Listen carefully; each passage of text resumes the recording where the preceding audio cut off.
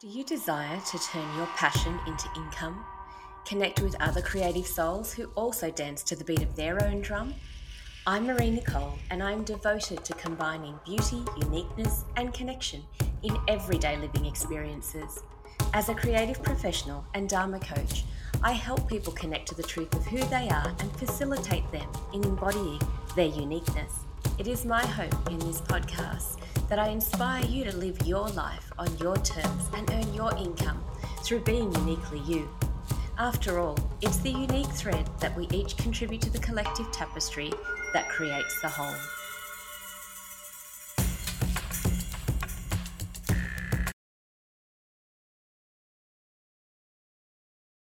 Don't like the algorithms or don't like your habits? If you don't like the algorithms and what they're feeding you, then perhaps you should take a closer look at how you spend your time on social media. If you're doing what you think you should rather than what lights you up, then you're going to be fed posts that frustrate you because they don't align with what you're really about. I know some friends of mine and acquaintances even that like the same things that I do because of the suggested wildlife based posts that come into my feed with videos of cute little turtles helping each other flip back over and a male bird practicing its mating dance with another male friend, because I see their names listed as someone else who's liked the post, which makes me smile from ear to ear and feel even more connected to them. Even if they're not seeing it or we're not seeing it in each other's company, I know that we have shared interests. The internet can work in our favour or it can work against us, and it depends on how we choose to use it.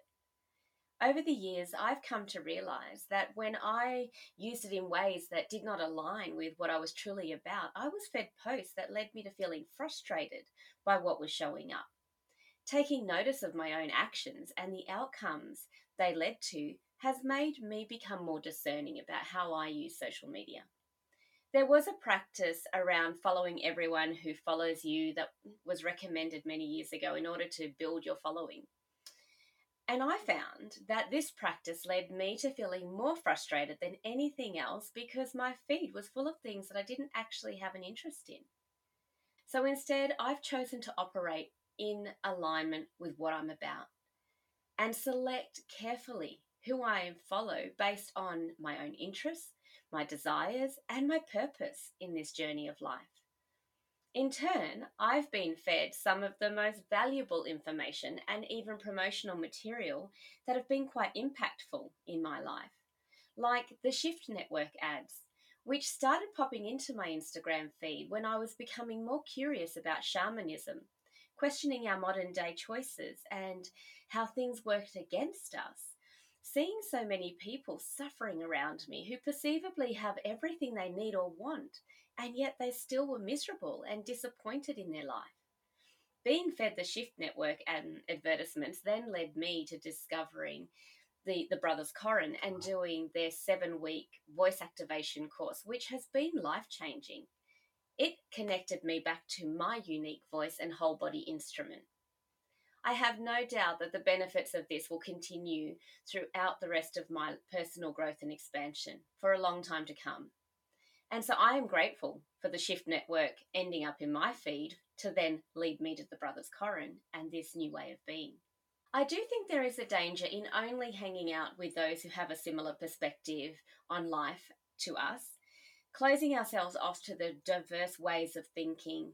I believe it's really healthy to hear a different opinion because it provides you with the opportunity to learn something new, see things from a perspective that you may not have considered.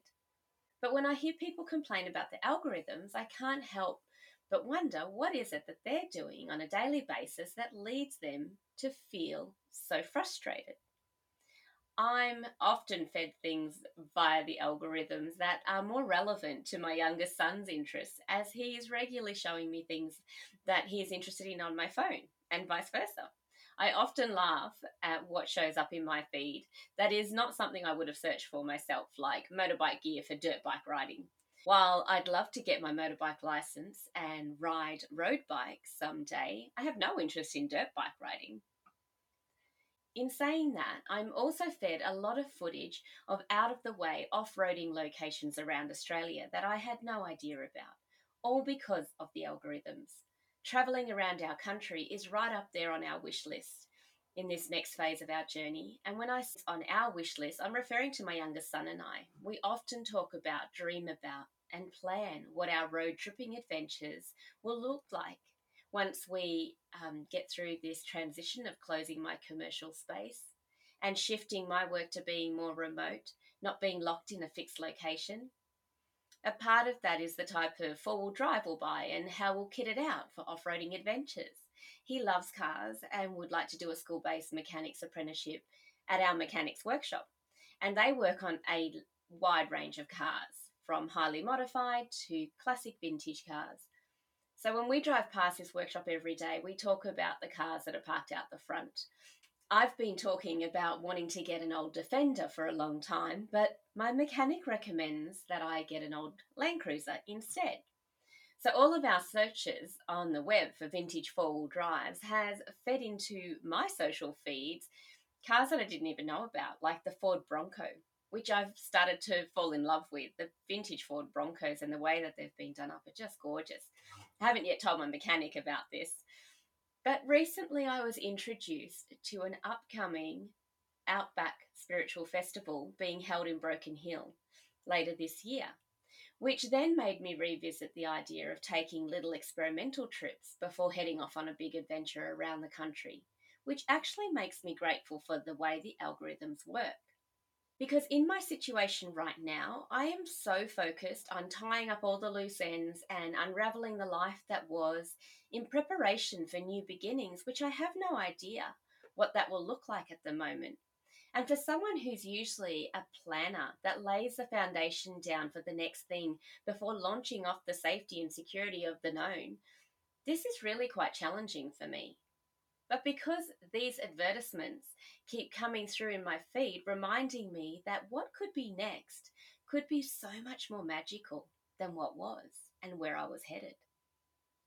I'm also fed imagery from beautiful makers and designers around the world who create garments with intention that align with my lifestyle and style and ethos, and jewelry that connects me to the essence of who I am and what I value, as well as beautiful homes and vacation destinations that speak to my wanderlust spirit. Which takes me back to, if you are frustrated with what the algorithm is feeding you, perhaps you need to look more closely at the habits you've formed that do not align with your values and how you wish to spend your days. Spending more time doing what you think you should, rather than what lights you up, will lead to feelings of frustration and resentment. But the only person that can change your habits is you. Serving others through engaging in your unique gifts and talents is so much more powerful than doing what you think you should do based on what someone else is doing or what you believe will lead to your desired outcomes, but doesn't actually align with who you are. True success and happiness starts inside of us, and what we consume contributes to our outcomes and our reality, from the food we eat to the dialogue that we take in, the information we absorb through all of those external portals like news, TV shows, the people we hang out with, and our social media feeds. Thank you so much for your time. I know how valuable it is, and I hope you got value out of listening to this podcast. If you are looking for a coach to support and guide you through your own unique journey of creating a life you love, then reach out for a connection call. And if you'd like to connect with other creative souls in person by joining us at a workshop, a retreat, or to book a unique shopping experience here at Creators Nest, I run those by appointment. So check out the website for more details. The link is in the show notes.